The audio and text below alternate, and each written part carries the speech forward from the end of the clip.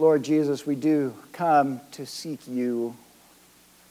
We invite you, Lord, to make all things new, even in us, even in our hearts this morning.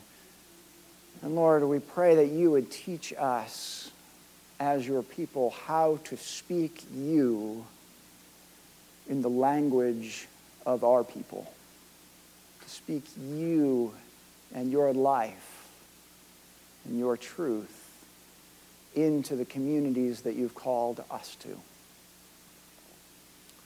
Lord, open my lips that my mouth would proclaim your praise. O Lord, our rock and our Redeemer. Amen. Please go ahead and be seated.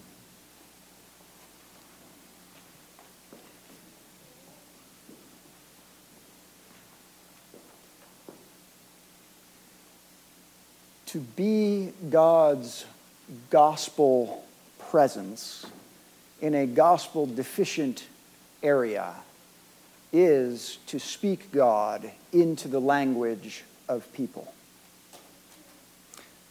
The great 19th century American preacher, Episcopal Bishop Phillips Brooks, taught younger preachers that good preaching is truth conveyed through personality. Truth conveyed through personality. He said all the eloquence and wit and just the winsomeness, all of it in the world is worthless if the message you preach is not grounded in the truth of God, in the truth of God's word. But at the same time, truth without personality will reduce the gospel, which is the most exciting message in the history of the world, will reduce it to sort of a dry, didactic topic, and it will actually become an impediment to people hearing and being able to apprehend and sometimes even receive that good news. But God longs to be spoken into the language of people, into the language of our time, into the language of our communities. We actually are reminded of this each and every Sunday. This is why at the gospel reading, the gospel book is actually processed down and read from in the midst of the people. A reminder that this is what our God does. He has come down and to be spoken of and to be spoken into our midst. Well, as we come to the latter half of chapter 17 of the book of Acts, and as we continue on our journey, if you're just joining us this morning, we've been walking through the book of Acts, and we've been seeing the way God uses his people to become, as I've already spoken of, his gospel presence in the midst of gospel deficient areas. We encounter Paul in chapter 17 doing this very work of speaking God into the specific language of the people he encounters in the Greek city of Athens. We encounter Paul conveying truth through personality. So, and feel free to say it with me, if you have your Bibles, right, turn with me to Acts chapter 17 and beginning in verse 16. And we'll explore together the way St. Paul speaks God into the language of the Athenians. First, we encounter St. Paul's word. Before we encounter St. Paul's words, we encounter actually something about his motives. So we read this in verse 16. Now while Paul was waiting for them, that's Silas and Timothy, whom he had sent for. Now while Paul was waiting for them at Athens, his spirit was provoked within him as he saw that the city was full of idols. Now, as a devout Jew, idolatry was something that was literally anathema to St. Paul. And as a Jewish follower of Jesus, that was probably really only intensified, actually. Because there is one God, almighty creator of heaven and earth, who abhorred, throughout the Old Testament scriptures, he talks about how much he abhorred idolatry. And there was one Lord, Jesus Christ, his Son. That is the bedrock foundation of biblical faith. And so, seeing all of the Greco-Roman temples and idols about, Paul probably felt sort of a spiritual oppression about the place. But the Greek word used here, paroxuneto, literally means to be provoked to wrath. He was provoked to wrath. So this is not just a, wow, this is kind of weird, or, I'm mildly disturbed by what I'm seeing here, but this is Paul beside himself with a barely contained fury. That is a fascinating response, isn't it? Remember when I was back in college, for one of my missions classes, actually, we had an actual field trip. I was pretty excited because, to my knowledge, I believe that was the only field trip I actually had in college. But anyway, we had a field trip, and we went to a Hindu temple instead of going to church on a Sunday morning, actually. We went to a Hindu temple. And I remember feeling kind of a dark, the space was physically dark, and it just sort of spoke to me of sort of a dark physical, spiritual presence that I did not enjoy. But it certainly did not provoke me to fury. As a student of cultures, I actually found it very fascinating to be in that place. And I definitely felt a pang of sadness for some people that I saw really, pouring offerings and pouring themselves out before these idols that I, knew from my biblical faith could not hear them, right? But I wasn't angry by any means. So what is Paul's deal? Well, I would submit that Paul was incensed by the exploitation, the injustice, and frankly, the profiteering of the Greco-Roman temple system. You see, the temples of that day were a combination of brothel, fortune teller, and all the worst parts of TV televangelists, scamming, just send in your money right? If you wanted to get ahead in life, visit this particular temple, pay the fee to the priests there, right? Lay down several drachma, make some kind of a sacrifice, and go away with the promise that it will now go well with you, as long as you don't screw it up, right? If you wanted, you could even participate in fertility rituals, which, yes, is a euphemism. Fertility rituals for your farm or your wife, which of course included the exploitation of young women who were frankly sex slaves in these temples. There were all sorts of debased corruptions going on. But what was even more disturbing was it was all done in the name of deities whose help was promised. And Paul looked on it all and saw the lie for what it was. He knew well the words of Psalm 135. The idols of the nations are but silver and gold, the work of human hands. They have mouths, but do not speak. They have eyes, but do not see. They have ears, but do not hear. Nor is there any breath in their mouths. And those who make them become like them. And so do all who trust in them. There is nothing in this idolatry but death and corruption. That is what set Paul off. The selling of a lie. Would that the people of God took so seriously the injustice, the lies that so many men and women all around us have bought into. And that we too burned, not with anger against men and women. There's enough of that going around today. Let's not participate in that. But that we burned with a passion against lies and deception and the injustice of the corrupt systems of thought and all forms of oppression that dominate our culture. Starting first with the lies and the deceptions that we have imbibed ourselves. Even as we sang this morning in that wonderful new song that Nathan introduced. O great God of highest heaven, occupy my lonely heart, own it all and reign supreme, conquer every rebel power. Let no vice or sin remain that resists your holy war, not holy war against others, against other faiths, holy war within. You have loved and purchased me, make me yours forevermore. That's where it starts. Well, Paul recognizes that simply to seethe with anger over these things is not enough.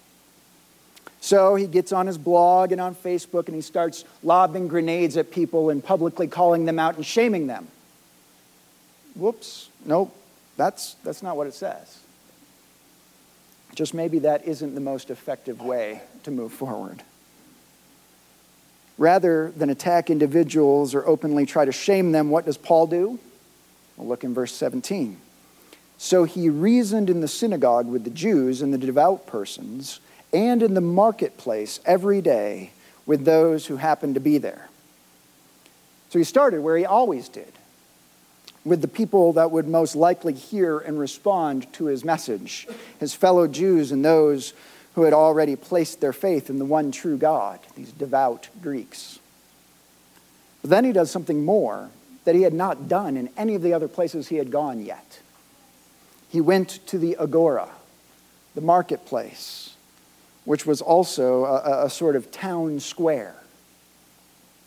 Now again, this doesn't mean that he walked into the middle of the town, jumped up on top of a donkey cart and started preaching, repent or you're going to hell. We have to understand and appreciate the context of first century Athens. Athens was, of course, an ancient center of culture and philosophy all the way back to the 5th century BC with Socrates and Plato and Aristotle.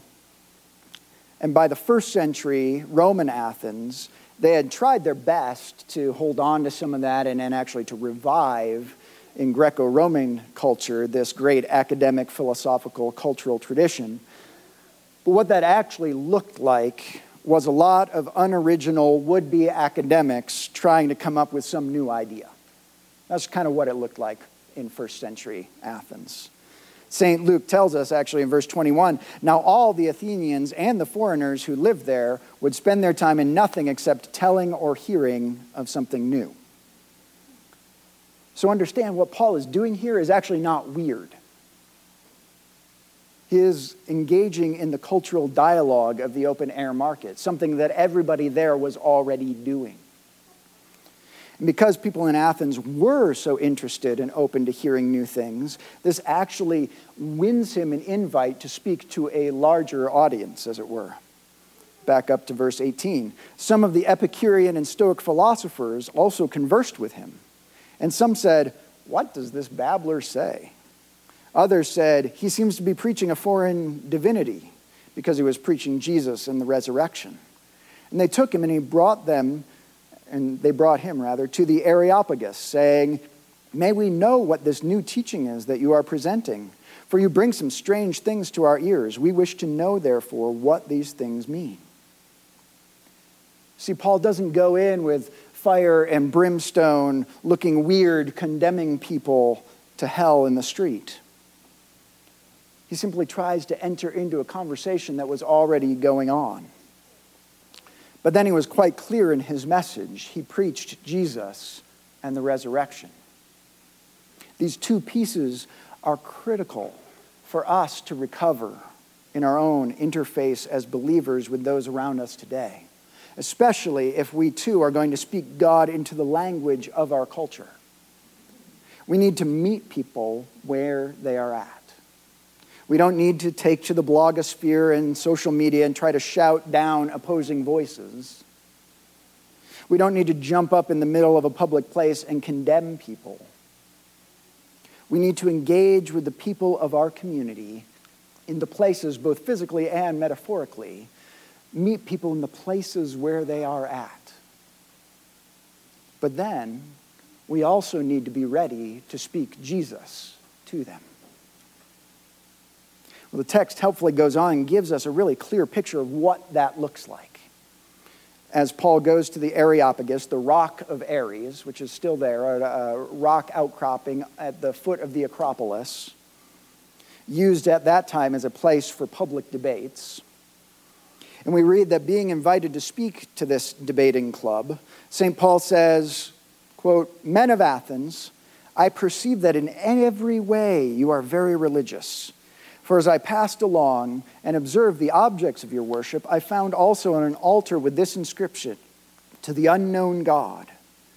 What therefore you worship as unknown, this I proclaim to you. The God who made the world and everything in it, being Lord of heaven and earth, does not live in temples made by man, nor is he served by human hands as though he needed anything, since he himself gives to all mankind life and breath and everything. And he made from one man every nation of mankind to live on all the face of the earth, having determined allotted periods and the boundaries of their dwelling place, that they should seek God and perhaps feel their way toward him and find him. Yet he is actually not far from each one of us, for, quote, in him we live and move and have our being, as even some of your own poets have said, for we are indeed his offspring. St. Paul starts by finding common ground. His message is perceived as a religious teaching. And of course, Paul, if you pushed him on it, would say, oh, it's so much more than that. This is all-encompassing way of life. But fine, you want to kind of put it into this pigeonhole of a religious teaching? I can go there. We can do that. I can work with that. He takes what he finds, and he decides to go ahead and start there. You want to hear about this new religious teaching? I'll start with what I observe about your own religious environment. Clearly, you're a religious lot. I can't walk anywhere without tripping over a religious article of yours. Notice, by the way, he doesn't even use the derogatory term of idol. He just says the objects of your worship. He actually treats them with respect. But then he goes on, you are so religious, clearly you want to make sure you have all your bases covered, to the point that I even saw something interesting, an altar inscribed to Agnosto Theo, the agnostic God, the unknown God. And in that, Paul sees an opening to the conversation. You clearly want to worship the truth, so much so that you felt you had to pull sort of an agnostic punt. I want to tell you, I know the God you're seeking. Let me tell you about him. And so he proclaims the God of Scripture, the Father Almighty, creator of heaven and earth to them. He even briefly walks through the whole of human history and God's relationship to human beings. But he doesn't just start with some of their own thoughts and then ram them into a Christian mold either. He ends with the words of Epimenides of Crete. In him we live and move and have our being. And Aratus the poet's words, for we are indeed his offspring. Paul looks for the places where Greek culture itself affirms the truth, because all truth is God's truth, no matter its source, because it all comes from one source, if it is true. To proclaim Jesus doesn't mean we have to take on an antagonistic stance against everything that isn't explicitly Christian. In the adult formation class, I've shared a couple of times about my dialogues with one of my good friends in high school, a young man named Jay. Our senior year, we really connected over philosophy and religion. We actually took a guitar class together where we mostly spent our time talking about philosophy and religion because he had come to embrace Taoism and really was excited about that and pressing deeper and deeper into that. And we would find that we'd have these dialogues, and I would ask him, well, tell me, what do you find compelling in that? And time after time, I found myself genuinely saying, I really see that. I see you really pursuing truth in that. Let me tell you, I have found that same truth. I've just found it in Jesus. We had great conversations marked by mutual respect and even admiration for one another. We, took our dates to prom together and that kind of thing. And I shared the good news of Jesus with him very explicitly, yet very respectfully, always affirming the common ground that we both shared. That's what it looks like to speak God into the language of our world, into our community. And so finally, in verse 32, we encounter the response to Paul's message. Now, when they heard of the resurrection of the dead, some mocked. But others said, we will hear you again about this. So Paul went out from their midst. But some men joined him and believed, among whom also were Dionysius the Areopagite and a woman named Damaris, and others with them. Friends, sometimes as believers, we just need to get over our need to be liked. There are people in our community, some of us might even know people in our lives, who think we are just flat crazy because we believe. And Now, I know, I get it. Nobody likes to be thought less of. Certainly nobody likes to be openly derided. But remember the attitude of the early Christian followers who saw it as a badge of honor when they were worthy to be persecuted for the sake of the name of Christ. St. Paul will say elsewhere in 1 Corinthians that the church's preaching of Christ crucified is a stumbling block to the Jews and foolishness to the Greeks. Not everybody is going to buy it. Some may even ridicule and deride us for it. And that's okay. As long as we aren't leaving room for them to ridicule and deride our conduct, our way of living, or our proclaiming the cross and resurrection, it's okay. As we used to say in seminary, the gospel offends, we don't need to help it.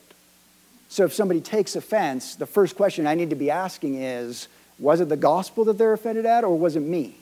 Because if it's me, that's a problem that I need to correct. If it's the gospel, that's between them and God. But others will find their way to God through us.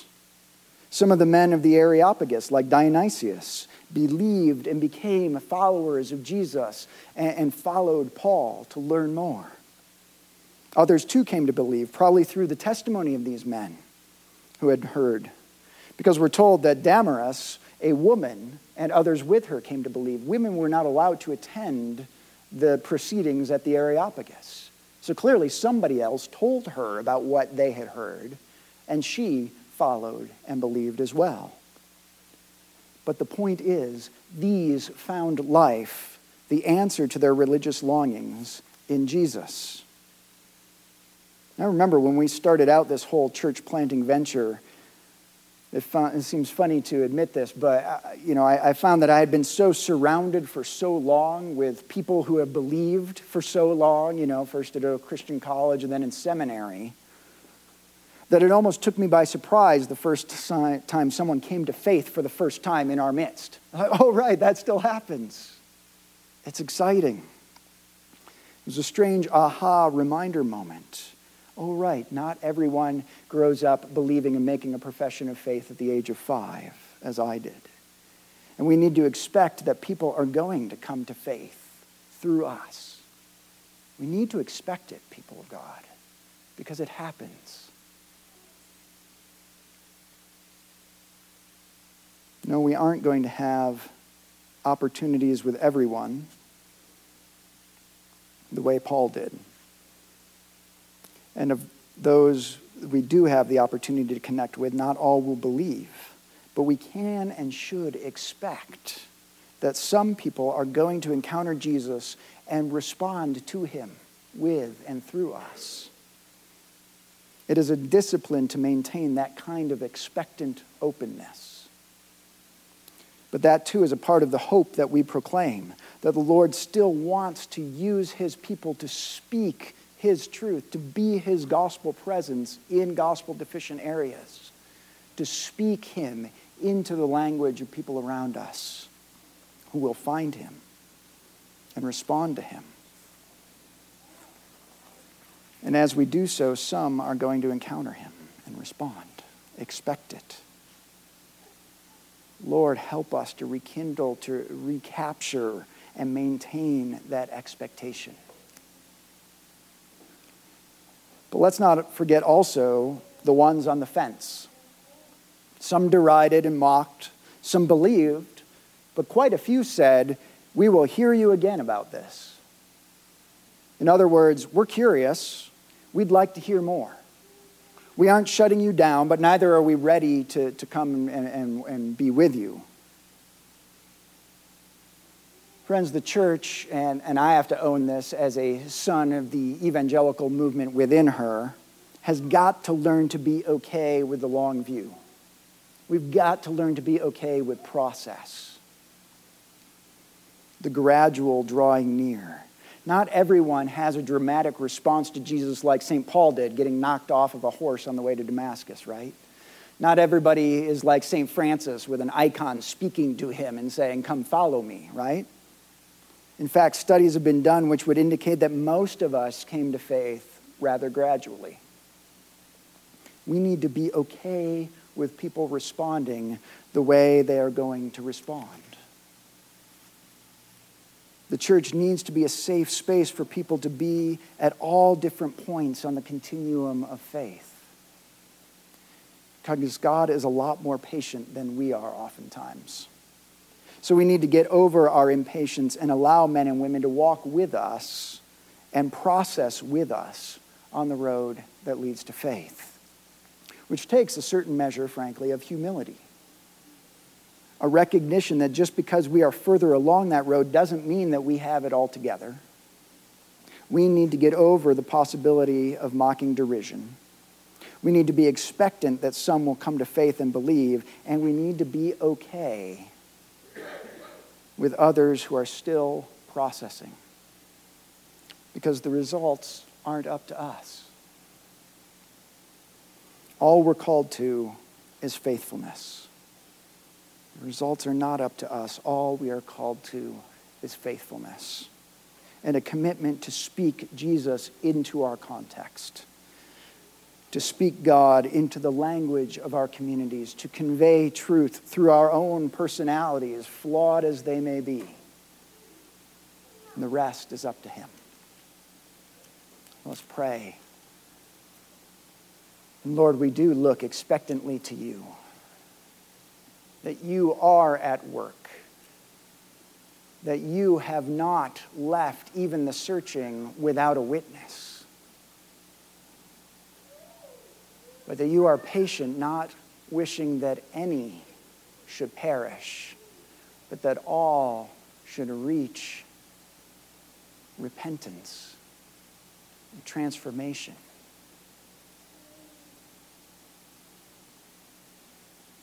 Jesus, the joy of longing hearts. We entrust ourselves, the mission of this church, the mission of Your church throughout the world, to You, asking that we would simply be faithful, that through our own flawed, quirky, sometimes unhelpful personalities, that we would speak You and Your truth to the people around us as You give us opportunity. So, Lord, it's to You that we pray, our Lord and our God, Father, Son, and Holy Spirit. Amen.